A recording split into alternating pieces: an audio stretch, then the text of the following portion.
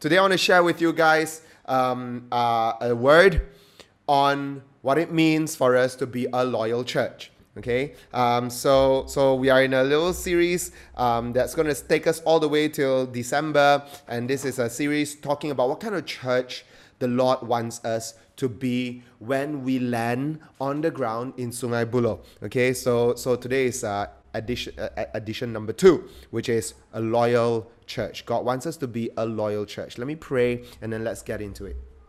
Heavenly Father, I commit this time into your hands. Lord Jesus, may you bring my attention and all of our attention, all 86 devices on screen right now, bring our attentions onto you. As Lionel shared and reminded us earlier, to focus our attention on King Jesus and on King Jesus alone. Father, we pray, Lord God, as we do this, that you will increase and we will decrease, Lord God, and that we will journey into what it means to bend our knee and confess with our tongues, Lord God, that you are Lord Most High, that you are the King, you are our Lord, you are our royal Savior, Lord God, and Father, Master over our souls. So Father, we pray that today you will speak into our hearts, you will shape us from deep within us. In Jesus' name we pray. Amen. Amen. Now, my friends, there is a trend.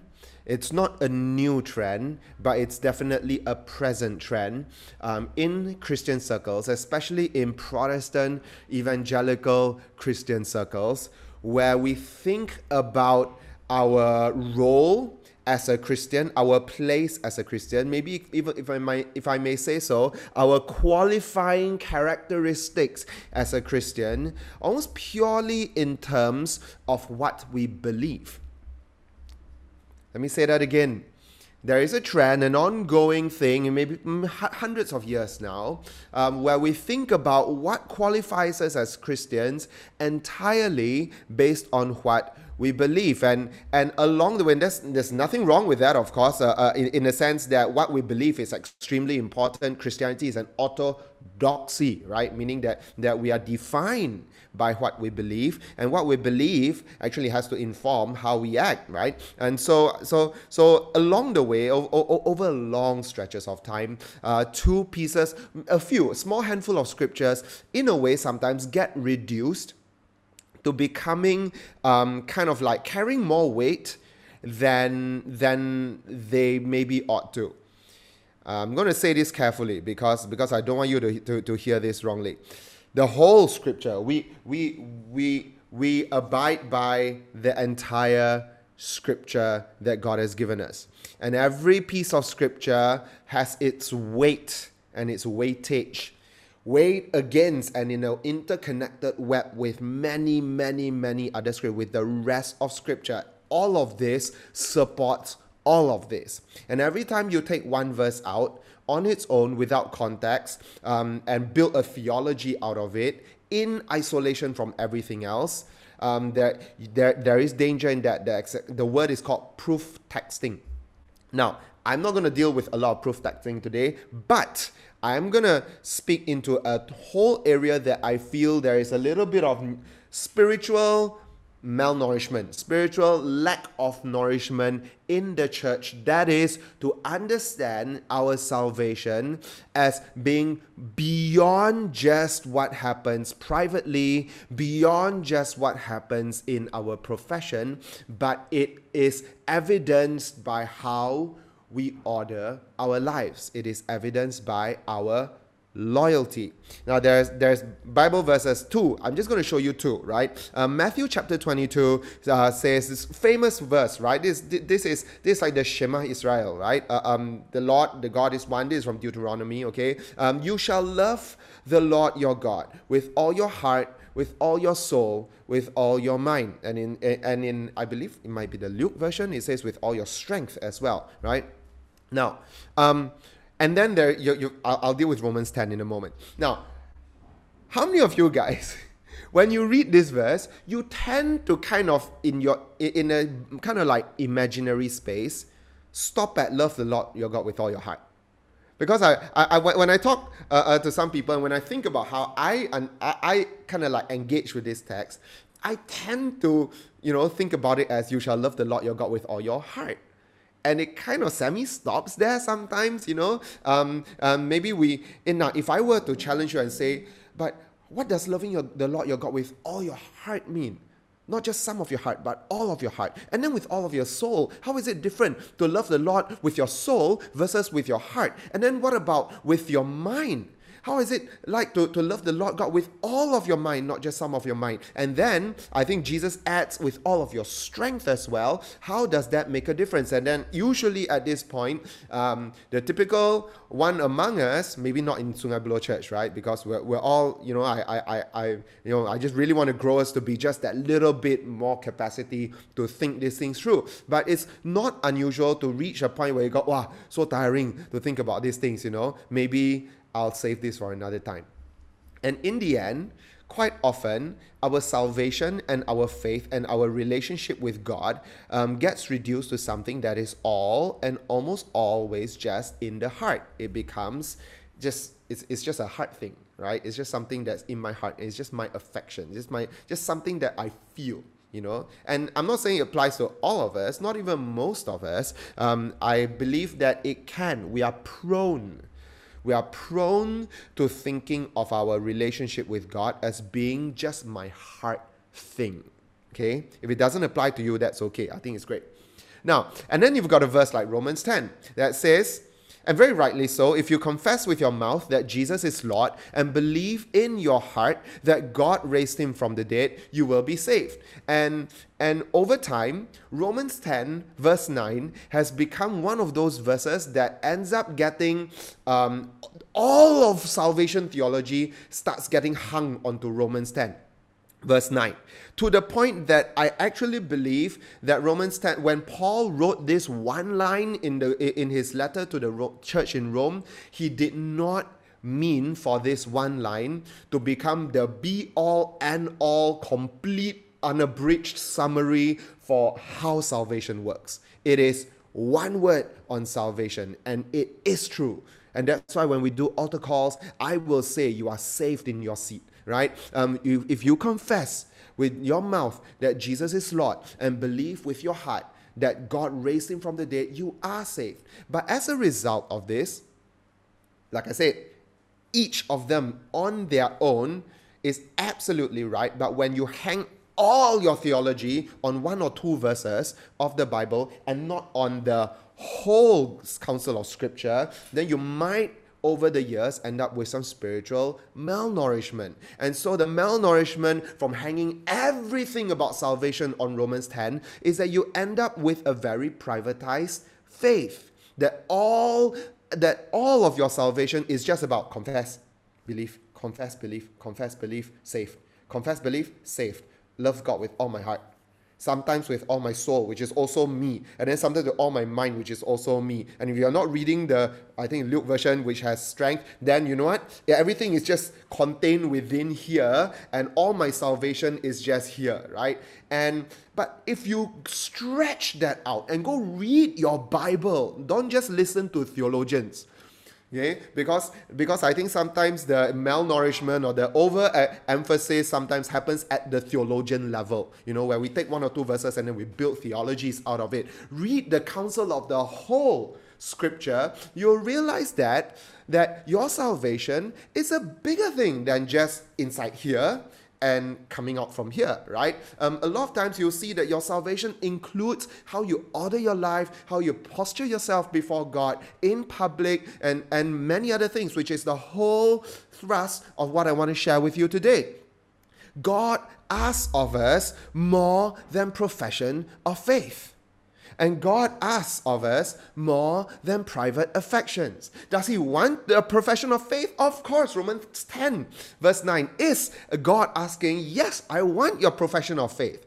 And does he want your private affections? Of course. The Shema Israel is almost a demand of your private affection, of your affections. But God asks of us more than these things. In effect, God asks of us our loyalty. Say, sure, more, Pastor Fergus. Sure, Ma, I thought only pastors ask for my loyalty so I can keep serving on Sundays, right? No, no. God asks of us loyalty. The thing about loyalty is, it almost presupposes that when you ask for loyalty, it means that there are sides to take. When there is an issue of loyalty, it means that there are sides to take. And sometimes we feel like, no lah, maybe these days we don't really like this language of having to pick a side and having something like that. But last week, we were talking about the set apart church and how God transferred us out of darkness into the kingdom of darkness, into the kingdom of light, into the kingdom of his beloved Son. Immediately, there are two different sides. And I think we wish we could how should I put it? I think most of us wish that we could love God and still be cool with a lot of things out there, that we could have our loyalties pledged to King Jesus and still have our loyalties kind of like semi-shared, spread out, between all this. I'm not even going to start naming them because they're going to say, oh, Pastor Fergus is banging on or nagging us about something. So I'm not going to name them, but I think you understand all the things that can end up becoming a rival to your affections, your loyalties to Jesus, and we wish that we could have everything kind of like coexist. It's like having all your different groups of friends come to one party, and you wish that you could kind of like mingle with everybody with the same dynamics, and sometimes you can't, right? Sometimes you can't, and in this particular party, I think what God is saying is that have a party just for me. Right, have a party just for me, and then let every other party be right-sized according to your party with me. And I think that's what it means. But of course, not all loyalties are necessarily about taking sides. This year in June, we got a dog, and all of y'all know my dog by now, right? His name is Otto Fritz, and I never thought I would be a dog guy. But I learned loyalty after I became a dog guy, right? Because this fella will literally sit outside our bedroom door in the dark and go to sleep outside, fall asleep sometimes right outside our bedroom door. He's not allowed in the room, okay? He'll literally fall asleep there sometimes, okay? And when we wake up in the morning and open the door, there he is, waiting for us. Just waiting for us, right? I started to think maybe I should every morning open the door and take a picture of him, and then maybe this collage can have more pictures, but I got lazy and I didn't do it. So I have 2 pictures of him, right? But that's like the loyalty, of a, yes, it's a we gave him a German name because he's a Schnauzer, and I learned what it means to be loyal, to hang on your master, to wait on your master, to be there on your master's beck and call, and to be prepared, constantly prepared, so that when your master shows up, you are there. You are ready to say hello. You're ready to greet. You're ready to love. You're ready to show affection. And you know what? He's better at loyalty than I am. He is, right? I always tell him he's a better dog than I am a man, because he loved us while we found him odd and curious and quite grotesque. We rescued him, he was quite grotesque. I learned more about God through having a dog, right? But you know what? Sometimes loyalty does mean taking a side. And recently I started to rewatch the Godfather movies, right? I rewatched Godfather 1, finally properly on a proper size TV, okay, a biggish TV. I first watched Godfather as a film student studying overseas with a tiny TV. And really, someone told me, Fergus, you will not appreciate the film, watching it on a tiny TV. So I finally rewatched it, and there is this scene, the opening scene, is of this guy called Bonazera meeting with the Godfather. That's Marlon Brando, Don Corleone, right? That means Father Corleone, right? And Bonazera, he like all Italian migrants, have ended up in some Italian neighborhood in New York. He has a daughter. His daughter was, I guess, sexually assaulted by her boyfriend, and his friends try to get her drunk. And when she refused them, they beat her up and defaced her, and then they went to the police, and then they went to the courts, and Bonazera did not get justice for his daughter. And so the movie opens with Bonazera meeting Don Corleone, and he says to Don Corleone, "I want justice. I want justice. Don Corleone, give me justice," And then Marlon Brando, in his Godfather voice, he says, "Bonazera, Bonazera, we have known each other how many years now, right?" And then he says, "But this is the first time you have come to me for counsel or for help. I can't remember the last time you invited me to your house, even for a cup of coffee, even though my wife is godmother to your only child." And then Bonazera is like, wow, he's paiseh, because he never really acknowledged Don Corleone. Then Don Corleone says, "But let's be frank here. You never wanted my friendship, and you feared to be in my debt." And just that opening scene, that's that line, right? I started to think like, wow, actually, this Bonazera guy, he doesn't want to be Don Corleone's friend. He only come to him when he got trouble only, when he exhausted all the other options, went to police first, went to the courts of law first, I'm not telling you in real life too, I'm just telling you the story, okay? Went to all these other jalan first. When all these jalan failed already, then, "Oh, Don Corleone, give me justice," And the Don is too clever, and he knows this, right? He says that you don't actually want my friendship. And then Bonazera protests. He says, "Oh, Don Corleone, what do you want me to do? I'll do anything." He says, "What do you want me to do?" He says, "Oh, I want you to make this boy suffer, the way my daughter has suffered." And then he said, "I'll pay anything. I'll pay you anything." As if it's about money, right? This guy doesn't need the money, right? Well, he wants it. But then Don Corleone says this, and catch this. He says, Bonazera, what have I ever done to you to make you treat me so disrespectfully?" Wow. When Marlon Brando said that in the movie, I got shocked, I was like, wow, to the Don, this is disrespectful, Then he said, "If you come to me in friendship, this scum who ruined your daughter would be suffering this very day. And if by some chance an honest man like yourself made enemies, they would become my enemies. And then they would fear you." And I started to see what was happening. That here, Don Corleone is setting the scene. He's saying that, you know what? You have all these other powers out there, and you run to them for help, but actually I'm stronger than all these other powers. And if you came to me for real, genuine friendship, you really came to me for genuine friendship, not only because you've exhausted all your options. If you did, your enemies would become my enemies, and all of them would be in trouble the day they make you their enemy. Wow. And then Bonazera drops his head a bit. And then Don Corleone said, "You never even call me Godfather." Yes. Then Bonazera drops his head. He says, "Be my friend." And then Marlon Brando kind of like scoffs and turns away. And then Bonazera drops his head all the way down. And he says, "Godfather." And then Marlon Brando gives him his hand. Bonazera lifts his hand up, kisses his ring, and right there, at the point where Bonazera kisses his ring, Don Corleone accepts that gesture. Covenant is cut between these two men. Covenant is cut.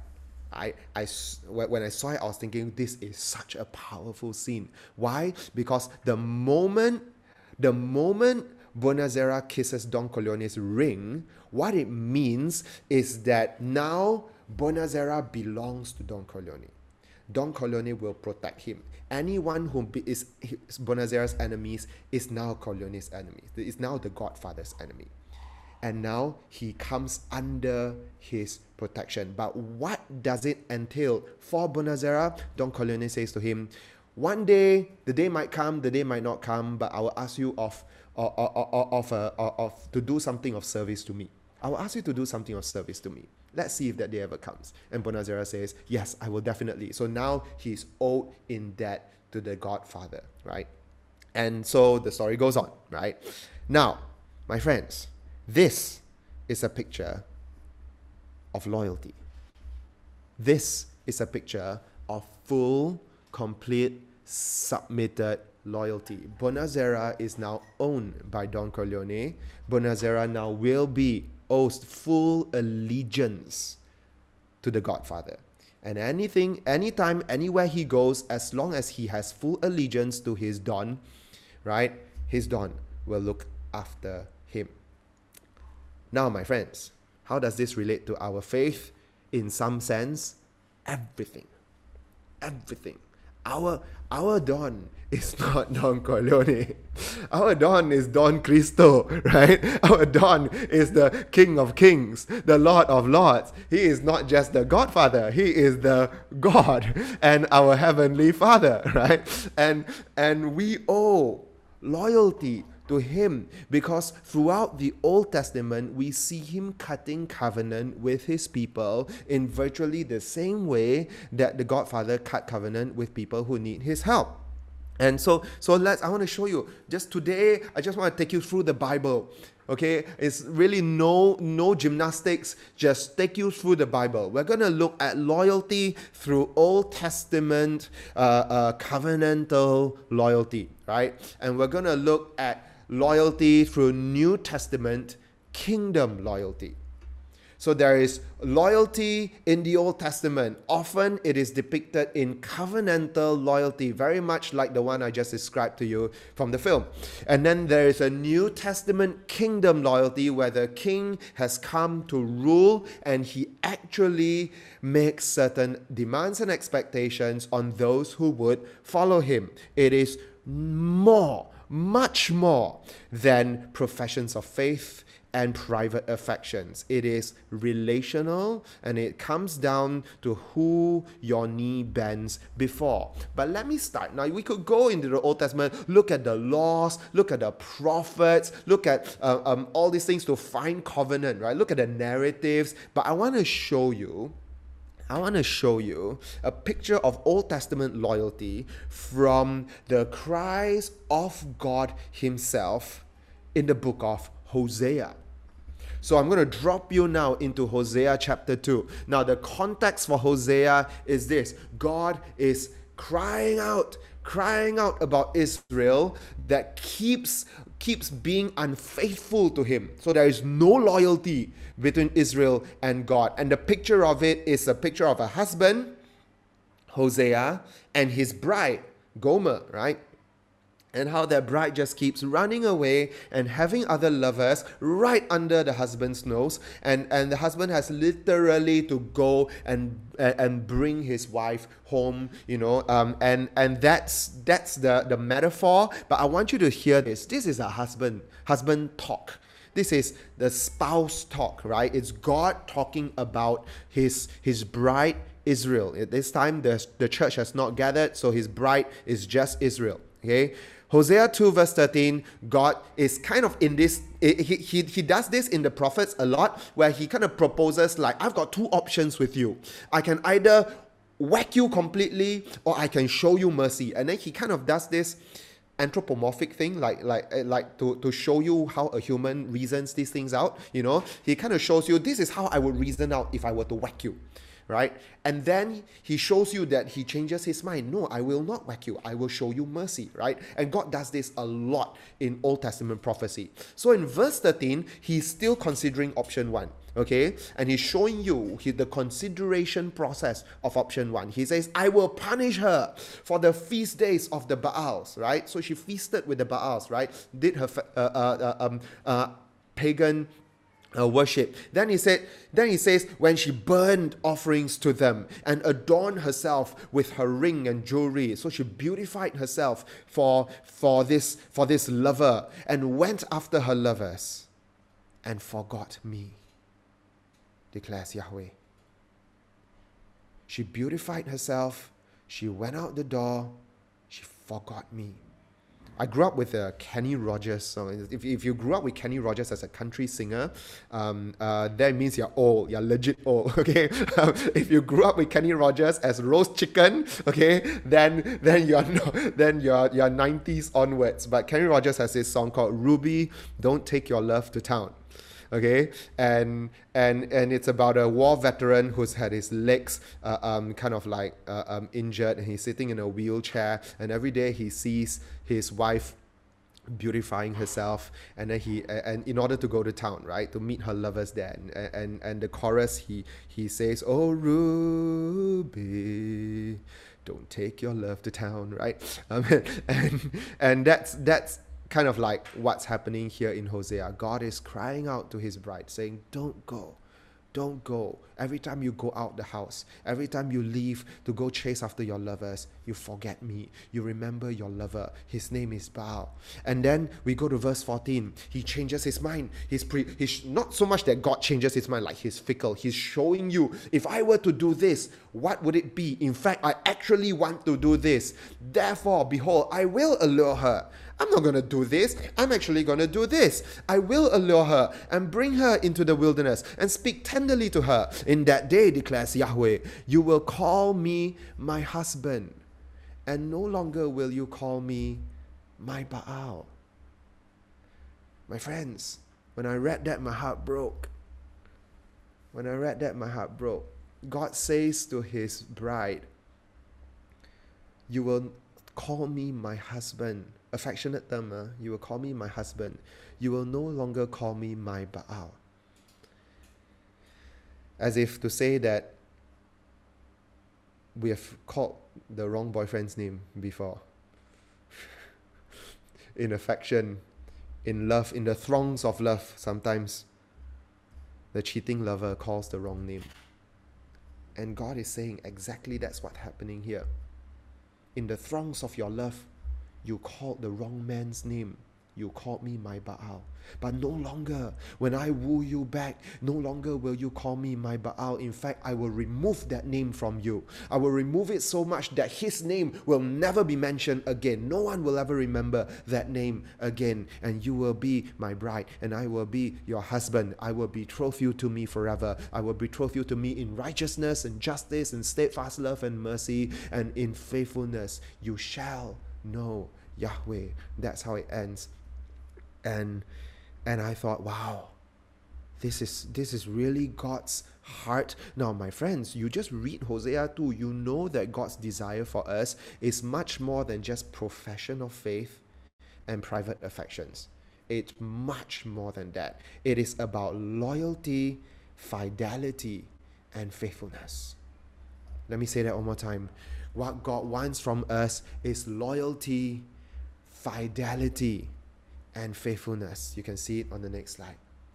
My friends, this is the language of romance, of marriage, of the faithfulness and trust between two lovers. This is a fidelity issue. Our relationship with God is a fidelity issue, not just a salvation issue. Sometimes we only think about it as purely on salvation terms, right? Like, have you professed? Have you said the sinner's prayer? Say it already, therefore your sins are taken away from you. And all that is good, I know there's no, it's so glorious to me. Every Good Friday, I remember the work of Jesus on the cross. But it's bigger than that. It's about your allegiance. It's about your loyalty. You are married to this Lord. Don't fool with other gods. But maybe you might say, Pastor Fergus, all these things is all these things is like other gods only ma. We don't worship other gods. Since when I walk into Hindu temple, Buddhist temple, since I walk into masjid, I don't worship other gods, right? But no, the Lord is saying that every time you give your heart away to that which is not me, it is infidelity. It is adultery. It is fornication. You have just given your heart away. And I want you for my own, says our husband, the Lord. And maybe you will say, oh, Pastor Fox, every all these Old Testament things, God's just asking us to obey the law only. Old Testament is law. New Testament is salvation by faith through grace in Jesus alone. And that's how sometimes we end up with a very kind of like Old Testament is this, New Testament is that. And then sometimes people come and say, Pastor Fox, I don't understand how to reconcile Old Testament from New Testament God. They seem like such different gods. And depending on who's guiding you through the Bible and how they end up doing it, I've watched videos that make the Old and New Testament God sound so different. There are actually people who say that they are different gods. It's unbelievable, okay? So that's not how we're going to learn our Bibles in Sungai Buloh Church, okay? The Old Testament God, New Testament God, same God. Same heart, same passion, same love. The things that tick him off are the same. They have not changed. He is the same yesterday, today, and tomorrow. And so, if you say that, all the Old Testament covenant, all that is just follow Moses' law, that's not true. Let's look at Deuteronomy 30. Let's go right into the end of the Pentateuch, and let's look at this. For this commandment that I command you today is not too hard for you, neither is it far off. It is not in heaven that you should say, who will ascend to heaven for us and bring it to us, that we may hear and do it. Neither is it beyond the sea that you should say, who will go over the sea for us and bring it to us, that we may hear it and do it. But the word is very near to you. It is in your mouth. It is in your heart, so that you can do it. See that? It is in your mouth, profession of faith. It is in your heart, private affections. But there is a third element, so that you can what? So that you can do it. Actual, practical, tangible obedience, allegiance, faithfulness, fidelity, and loyalty. Let's look at the next page of this text. See, I have set before you today life and good, death and evil. Two options. If you obey the commandments of Yahweh, your God, that I command you today, by loving Yahweh, your God, right? By the way, the Yahweh, your God is Yahweh Elohim, okay? By walking in his ways, walking in his ways, by keeping his commandments and his statutes and his rules, then you will live and multiply, and Yahweh, your God, will bless you in the land that you are entering to take possession of it. You're like, see, keep his statutes. See, that's about the Moses law. We're not bound by the law anymore. We are saved by faith through grace in Christ alone, right? No, let's keep going. Let's keep going. But if your heart turns away, you will not hear, but are drawn away to worship other gods and to serve them. I declare to you today that you shall surely perish. You shall not live long in the land that you are to possess, going over the Jordan, to enter to possess. By the way, all this enter the land to possess is relevant for them because they are about to cross the Jordan and enter the land to possess what they should have possessed in X number of weeks. It took them 40 years, right? And so they are about to enter and possess a land. So at Buloh Church, we are going to enter a land to possess and become an actual entity on the land. SIBKL at Sungai Buloh is going to become a real, tangible, earthbound thing very, very soon.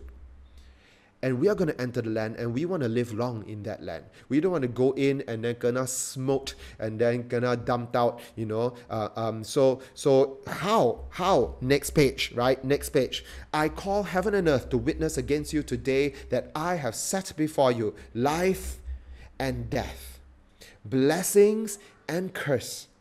Therefore, choose life. Choose life, that you and your offspring may live. What is God doing? He's saying that there is a direction to bend your knee that results in true life. And then there is a direction to bend your knee, or rather, every other direction to which you bend your knee will result in death. And you say, why are you so like that? Why are you not fair? And he says, it's not about fair. I'm the giver of life. So if you bend your knee in my direction and you kiss the ring on my finger, so to speak, that's life, because you are acknowledging and giving your loyalties to the one who gave life. And it's not that there is a one versus another. There is a one versus everything else. Everything else. Because Jesus plus nothing equals everything. I sometimes quote this from someone else, right? And you can get everything minus Jesus equals nothing. Right? And so there is one degree in which you will find Jesus, and with that degree you find life. And all 359 other degrees is an approximation away from life. And then he says this, right? He says this in verse 20. Click to the next slide. Loving Yahweh, your God, obeying his voice, holding fast to him. You love him, you obey him, you hold fast to him. For he is the life and length of your days, that you may dwell in the land that Yahweh swore to your fathers, right? So what is God asking of us here? He is asking for us to love the Lord, obey his voice, hold fast to his words, right? Love the Lord, private affections, personal confession, right? And private love. But also you have to obey his voice. And you have to hold fast to him. You have to hold fast to him. Somebody say, hold fast to Jesus. Oh gosh, church, we have to hold fast to him. Because the Bible says in Matthew, I believe it's 24, I don't have it, but it says there that there will be wars, there will be tribulation, and they will kill many people, but the one who endures till the end will be saved. The one who endures till the end will be saved. My friends, that's in the Bible. I don't want to make you feel uncertain about your salvation. If you're holding fast to him, keep holding fast to him. Love the Lord, obey his voice, hold fast to him. The one who endures till the end will be saved. Because there are some who will think that they had it in the bag, and then they grew proud, and then they did all kinds of things while still ministering before the Lord. And some will go and stand before King Jesus and say, Lord, Lord, didn't we drive out demons before you? Lord, Lord, didn't we cast out demons and heal the sick and perform all these wondrous, miraculous, such charismatic signs for you? And he will say, I don't know you. Go away from me. I don't know you. Why? Because though there was an expression of giftings and charisma, there was no loyalty. There was no allegiance. There was no fidelity before the Lord. I want to show you a picture of what fidelity looks like, what faithfulness looks like. In Daniel chapter 3, Daniel's three friends, Shadrach, Meshach, and Abednego, right? They are part of a nation, right? Where Nebuchadnezzar has just, the king of Babylon, Nebuchadnezzar has just erected a huge, monumental-sized gold statue of himself. Okay, of himself. And then the law was made that everyone must bend their knee and worship him, that statue. And if you don't, you are liable to be thrown into the fires of the furnace. And so, what do Shadrach, Meshach, and Abednego do? Now, my friends, have you heard of this before? That someone, maybe a Christian, will say, never mind lah, just bow before it, but in your heart, bow to Jesus. Heard that before? You've heard that before, right? It's okay lah, just thumb the joystick at the altar, but then in your heart, you are worshipping Jesus. I've heard that before, and I believe you have to. And I want to be very gracious to all of us. I'm sure that for some of us, we may have been in that position. I know I've been in that position before. I have. Chinese New Year Eve, go to my grandmother's house, new Christian.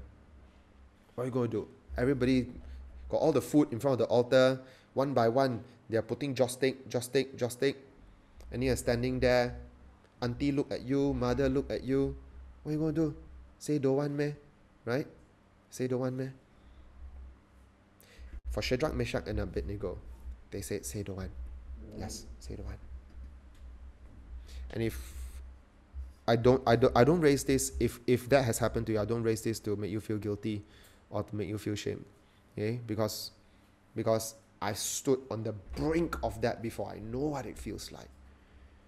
And if today you want to say, God, forgive me, just say, God, forgive me. And he will forgive you. His grace outstrips any of our sin. But today onwards, remember Shadrach, Meshach, and Abednego, where the Lord was so real to their lives And they were so loyal. They were so loyal to the Lord, they would not say, even though they probably could just bend their knee and say, oh Jesus, I'm bending to you, right? But they said, no, we will not. We will actually not. And then they said, you're going to throw you into the fire. And then they said, fine, my Lord can save me. And even if he doesn't, I still won't. Wow. And that's what happened. They threw the three of them into the fires. On that occasion, there was another in the fire, standing right next to them. His light was blazing like the sun of the gods, as Nebuchadnezzar would say in his own language. And we know today that was Jesus right there protecting them. But you know what, my friends? I don't want to just share with you, wow, success story. Every time you stand your ground, victory. Thousands of Christians, just go to opendoors.com, right, and read stories of people being persecuted. A small percentage of people manage to flee, manage to escape, manage to get out. So many others will perish. For their loyalty. And on some other day, on some other occasion, another Shadrach type, Meshach type, Abednego type of Christian will say, even if my Lord doesn't save me, I still will not bend. They go into the fires and they burn. And still, they go into the fires. Why? Because they are loyal to the Lord. They will not stand against him. Their flag has been pitched on the side of King Jesus. There is no two ways about it. Mati with you all the way until death. Tetap bersamamu Tuhan. Tetap bersamamu Tuhan. That's why we sing that song. Ya Abba, Ya Bapa, ini aku anakmu. Ini aku anakmu. From now on, I'm your child. I know where I stand with you.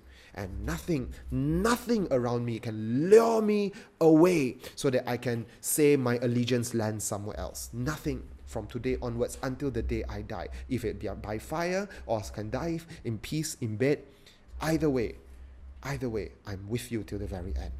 In the Old Testament, you see pictures of covenant.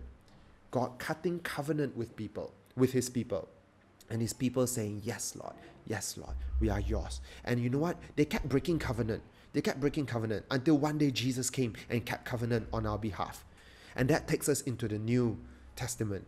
So in the Old Testament, you see loyalty being forged between God and his people through covenant-related loyalty. But in the New Testament, we see now Jesus saying that I have come, I've kept covenant loyalty on your behalf in a perfect way.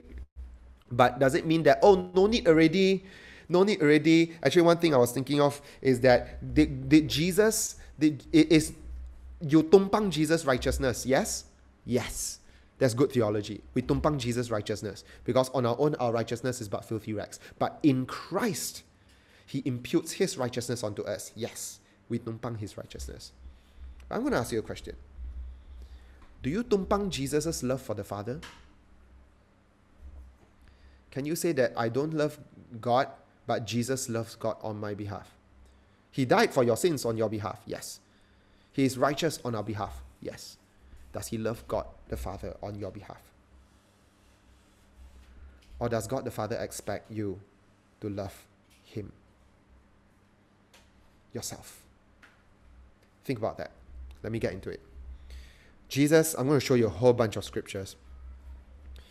But sometimes we say, Old Testament is about law. It's harder.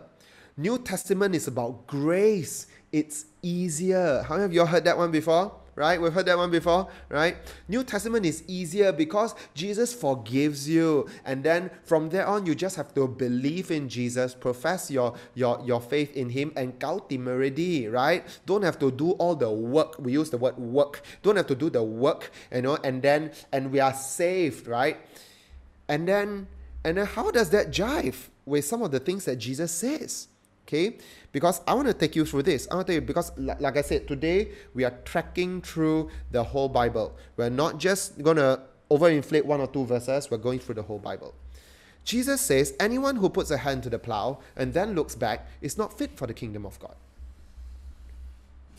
Hey, that's hard, and maybe made extra hard for evangelical Christians like us who never have been challenged to our loyalties to Jesus before. The entire breadth of our salvation theology starts and stops with private affections and profession of faith. That's it. We only have that small bandwidth. It's a good bandwidth, but it's a smaller bandwidth than the real thing. And that's all. And then suddenly you see a verse like Luke 9:62, you're like, what? What? How can he talk like that to us? No, ma. I profess already, ma. I'm saved already, ma.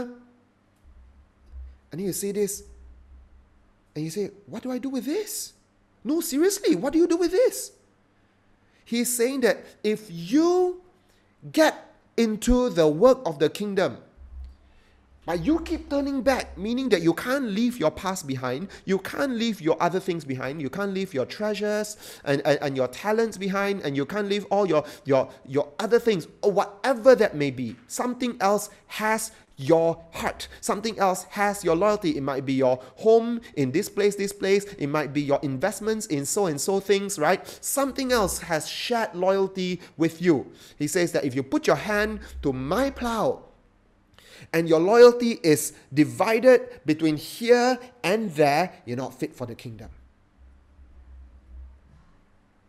And you think, okay, so what, I have to grow this bandwidth a little bit to include Luke 9:62 so that you can actually demand of me full allegiance and full loyalty. And that's kind of like part of what's going to make me worthy and fit for being in your kingdom. Let's look at the next one. There's a man who said to his father, to Jesus, Lord, I want to follow you, but first let me go bury my own dead. My father, let me go and bury my father, By the way, his father hadn't died, okay? So if you read how Jewish people understand that expression, it's not that his father was dead and there was a corpse in the house that needed to be buried. That's not the case. His father was alive. He's saying that, let me go home, live with my father until he grows old to the point that he dies and I bury him and I have no more commitments there. Then I'll come and follow you. Jesus says, let the dead bury their own dead, but you go proclaim the kingdom of God. What, you mean? You mean what?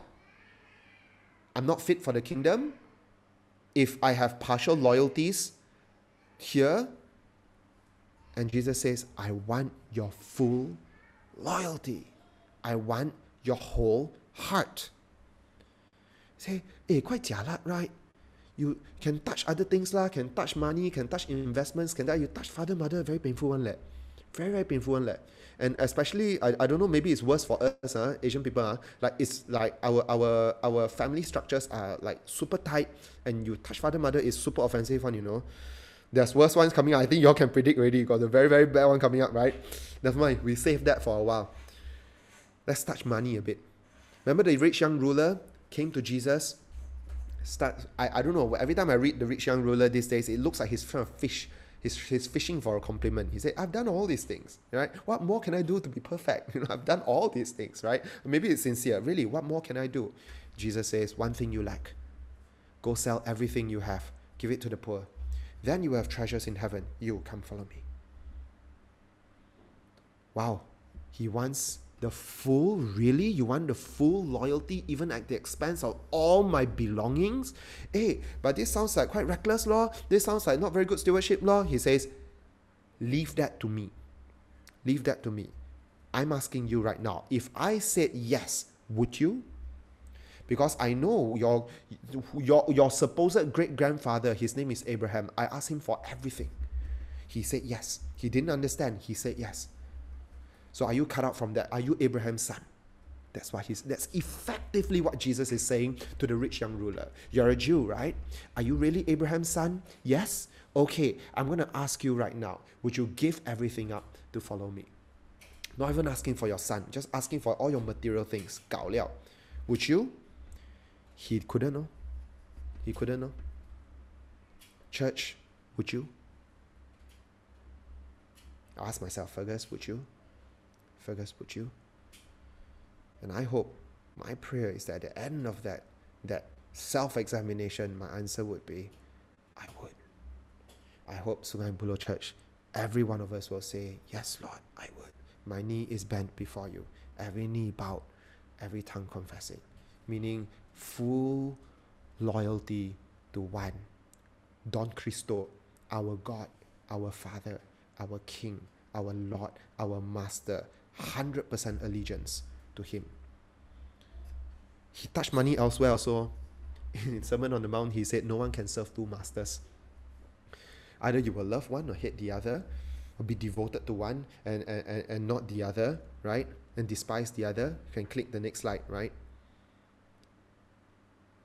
You cannot serve both God and money. And you can replace money with anything here, okay? This is kind of like a primer for loyalty. No one can serve two masters. Remember my slide with loyalty. Most of the time you must take a side. You can't serve two masters. Eventually you will love one and hate the other. Eventually, it's like standing on two boats in the water. Your left leg on one boat, your right leg on one boat, and then you're like, and over time the two boats will just part. And as the two boats part, you will split until you cannot tahan already. And if you still can, lift one foot and put it in the other boat and go all in. You cannot stay like that too long, man. You cannot. Same thing with your loyalties. You cannot stay like that forever. Jesus says, put all your chips on me. And I will prove to you, choose life. Choose life. That's life. You put all your chips in me, that's where the life is. You put your chips in me plus everything else, that's where death is. Let's go on. He says, if anyone comes to me, wow, this is the painful one, no? Right? Now, if you're familiar with this verse, I promise you one day, Sungai Buloh Church, I will tackle this. I will tackle this properly. I will give it its proper attention and I hope that one day we can all enter this and it no longer has the same kind of feeling of offensiveness that it currently has. Okay? If anyone comes to me and does not hate father, mother, wife, children, brother, sister, yes, even their own life, such a person cannot be my disciple. This is probably ranking the number one most offensive Bible verse, okay? At least to all of us Asian people, okay? Maybe some Bible verse that demands for your human rights will be more offensive elsewhere in the world. But for us, you touch father, mother is very painful. Cannot, okay? Cannot. But then he does. And what he's really saying here, okay, and I'll explain more on a different day. I promise you one day I'll tackle this, okay? What he's really saying here is, if you have loyalties to me, but you have higher loyalties or spread out loyalties to your own life, let's work backwards for a change. To your own life, if you're loyal to me, but you're loyal also to yourself, not just that you're loyal to me, but you're loyal to yourself and your sister and your brother. And not just that, let's throw in your children. You're also loyal to your wife. You're also loyal to your mother. You're also loyal to your father. You're loyal to me and 6 other different parties. Is it 6? 2, 4, 5, 6, 7 different parties. If you're loyal to me and loyal to so many other people, you're going to be torn in 7 different directions. And you will not actually be loyal to me. That's the essence of what he's saying here. And so he's saying, if you want to be torn in 7 different directions, you can't be my disciple. Fair? Fair. He wants your full loyalty. That's fair. But I can tell you, for some people, it actually starts to look like a real issue with mother, father, brother, sister, wife, children. I want to tell you a little story about this girl called Kim Sang-hwa. Okay, it's not a real name. This is from Open Doors. She's a North Korean. She grew up in a Christian home. As you know, in North Korea, if you're Christian, you're dead, right? You're effectively dead. She grew up in a Christian home. She wasn't a Christian. Her father and her mother were Christian. She never, and you might be like, oh, why so weird one, parents Christian, and the children's, brought up in Christ, go to church, not in North Korea, right? Because the parents have to know when is the right time to introduce their child to Jesus. And so what this girl, Sang-hwa, would do is that she would wake up in the middle of the night and hear the sound of a radio playing. Okay, and that radio is actually, okay, special Bible radios, okay, tapping into Bible being streamed on radio, through radio. It's not streaming, right? It's radio waves, right? And the parents listening to it softly in the middle of the night. And at that time, she didn't know what this was. She found a Bible in the house. You know what this girl wanted to do? She thought, I think I'm going to report my parents because I know this is wrong. She actually had that thought. She thought, I'm going to report my parents, but it's my parents. I love my parents, but this is wrong. I know this Bible is wrong. I know their radio is illegal and it's wrong. And our dear leader, Kim, same surname, okay? Our dear leader is going to look on our family as traitors because our allegiance should be to Kim Jong-il. And so she was torn. And she very nearly wanted to report her family. So when Jesus says that if your loyalties are split between me and your father, mother, brother, sister, children, and all these things, you can't fully be my disciple. What this means is that in some places, we are so privileged, we don't have to think about the reality of that verse. Some people actually have to live it out. This girl had to live it out, and her parents had to live it out. But the father sat with the girl one day. She asked, what's that Bible? The father showed her the trees, and he said, who made them? The little girl said, I don't know. And he started to share with her the gospel about beginning from Adam and creation. And this girl became a Christian. And she saw how her father would go to secret hiding places to meet with other Christians and to pray with them. And more people would send their children to those hiding places to pray with them. And guess what? At one of those places, in some of these hiding places, even spies would be there. Spies by the government would be there. So when Kim Sang-hwa shares her testimony, she said that in North Korea, about 1 in 3 people are spies. Can you imagine living in a place where 1 in 3 are spies? You can't trust anybody. And so they were sure that there were spies visiting that secret place to be prayed for as well. And sure enough, when some of the people who used to visit was dying, one man was dying. And then the father went to visit him at his deathbed. This man said, actually, I know you. I know about your family. I know about your past. I know about about all your connections. I know about everything about you. Because the government sent me in here to be a spy. And I'll spy you out completely. And then Kim Sang-hwa's father asked him, so? And what? He said, I never reported you because I saw that you were a good man. I saw that you were different. And I saw that your God is different. Now I'm dying. This spy told Kim Sang-hwa's father, I want to become a Christian just like you. Before I die, can you show me how I can become a Christian? And her father prayed for this man, and he was saved. And every day, girls like Kim Sang-hwa are out there in this world because of their loyalties. In her case, smuggled out. She grew older, got married, smuggled out to China. And then her 2-year-old son joined her 1 year after that. 2-year-old son joined her 1 year after that. And then from China, they managed to make their way into South Korea. Along the way, running from place to place, working hard, working on the ground, meeting in secret. Why? Because their loyalties are for Jesus. And there are going to be people, Sungai Buloh Church, I'm sharing this with you all straight up. There are going to be people who walk into SIBKL at Sungai Buloh looking for refuge. Will we have our loyalties right so that we receive them and we become a city of refuge for them? Or will we have our loyalties in all the wrong places? You know, you can have your loyalties at the preservation of your Sunday service, and that's not Jesus. You can have your loyalties at the enduring of your organization, and that's not with Jesus. If your loyalties are with Jesus, you will receive one like her. You will receive one like her. And then all of us, one day, living day to day like the Shadrachs, Meshachs, and Abednego. But is there any other option? Do you want to live like any other way? Do you want to die in any other way? I don't. And so, Jesus says, if anyone would come after me, let him deny himself, take up his cross, and follow me. That means, as Dietrich Bonhoeffer says, when Christ calls a man, he bids him come and die. Dietrich Bonhoeffer, one of my favorite writers, he wrote this book called The Cost of Discipleship.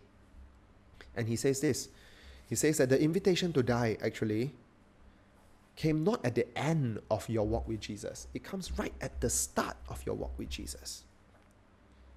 So he says this, if you can see the next slide. He says this, the cross is not a terrible end to an otherwise God-fearing happy life. The cross is not a terrible end to an otherwise God-fearing and happy life. But it meets us at the beginning of our communion with Christ. The day you met Jesus, you met the cross. And you didn't just meet Jesus on the cross. You met Jesus on the cross, and then he says to you, if anyone would follow me, deny yourself, take up your cross, follow me. When Christ calls a man, he bids him come and die. And Bonhoeffer died for it. He opposed the Nazi regime in the Second World War. He was caught. He was killed.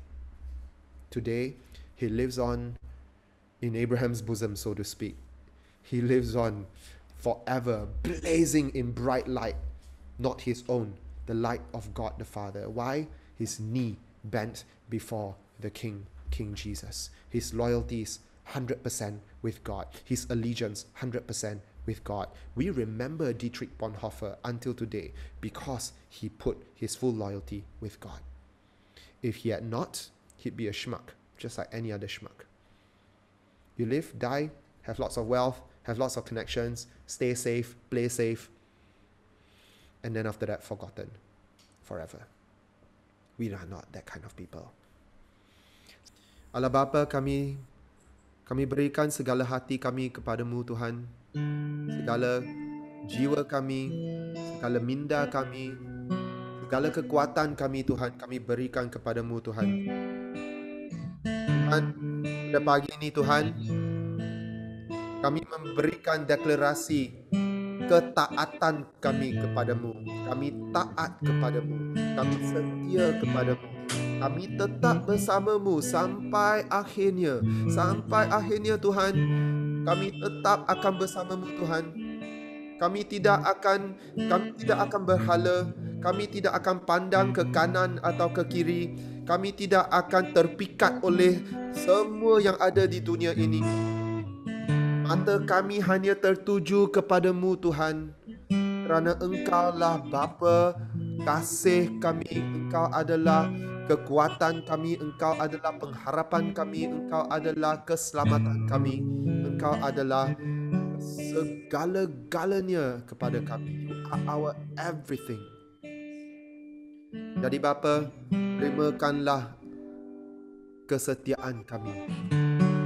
Pimpin kami supaya kami akan sentiasa setia kepadamu. Help us forever remain faithful before you.